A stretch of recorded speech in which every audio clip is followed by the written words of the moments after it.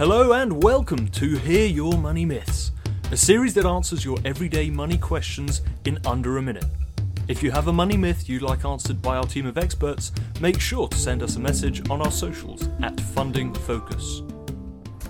So today we are talking about, in 1 minute, what is cryptocurrency? So in a past episode you'll have heard us talk about what is blockchain. I urge you to listen to that one before this one. But cryptocurrency is just an application of blockchain technology, where people have created data which says, here are the wallets, here are the coins. Now you can either have a set amount of coins or an unlimited amount that keep being created as time goes on.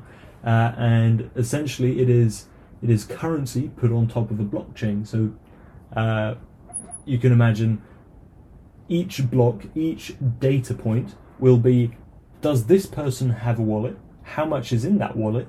Are they allowed to spend it? And what are they spending it on, or who are they sending it to? So very much like regular money, just turned into a very smart data formatted way. We hope you learned something in today's episode, and thank you for joining the fight for fairer funding. Don't forget to send in money myths you'd like answered in future episodes, and we'll see you next week.